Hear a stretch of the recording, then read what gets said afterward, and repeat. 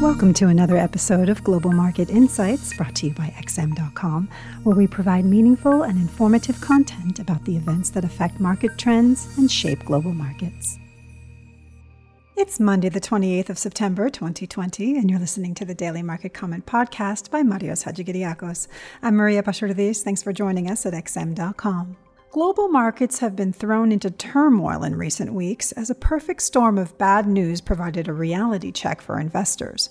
America is running out of stimulus, Europe is grappling with a second virus wave, and the biggest central banks seem to have decided they have done all they can for now.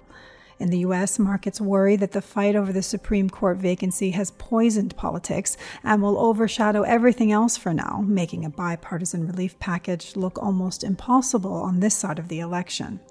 In Europe, virus cases have flared up again, raising fears that new targeted lockdowns may be looming in countries like Spain and France, but without the gargantuan support measures we saw earlier, as public deficits have already exploded. All this has seen traders rotate away from equities in September and pile back into the safe warmth of the dollar, with the negative correlation between the S&P 500 and the greenback returning with a vengeance lately. But Friday did not follow this pattern. It was a rare session when both the dollar and equity markets rose in tandem. The recovery in stocks likely comes down to hopes that a U.S. stimulus deal isn't entirely dead after all.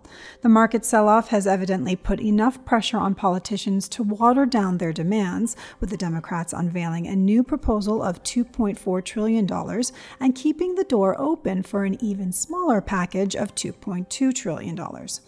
While this is still a far cry from the $1.5 trillion deal the White House is open to, the two sides are clearly coming closer.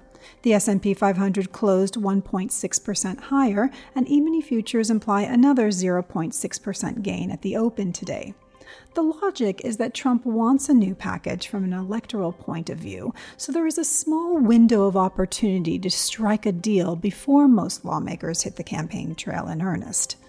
On the dollar side, the latest gains likely reflect genuine worries around Europe, with the popular narrative of European economic outperformance dying a painful death. From a euro-dollar perspective, there is not much standing in the way of a test of $1.15 if relative EU-US infections continue to diverge and global risk sentiment stays shaky. In the bigger picture, though, this still seems like a risk-off episode that will pass before long.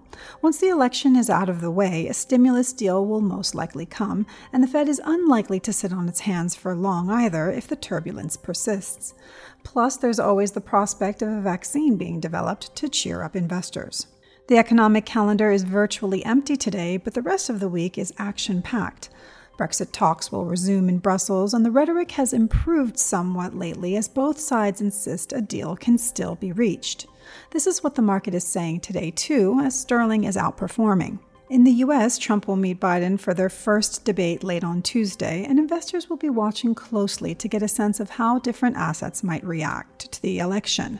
Conventional wisdom since 2016 has been that Trump is good for both the dollar and equities, but markets may not view it this way anymore if his re-election implies much smaller fiscal support compared to that from the Democrats.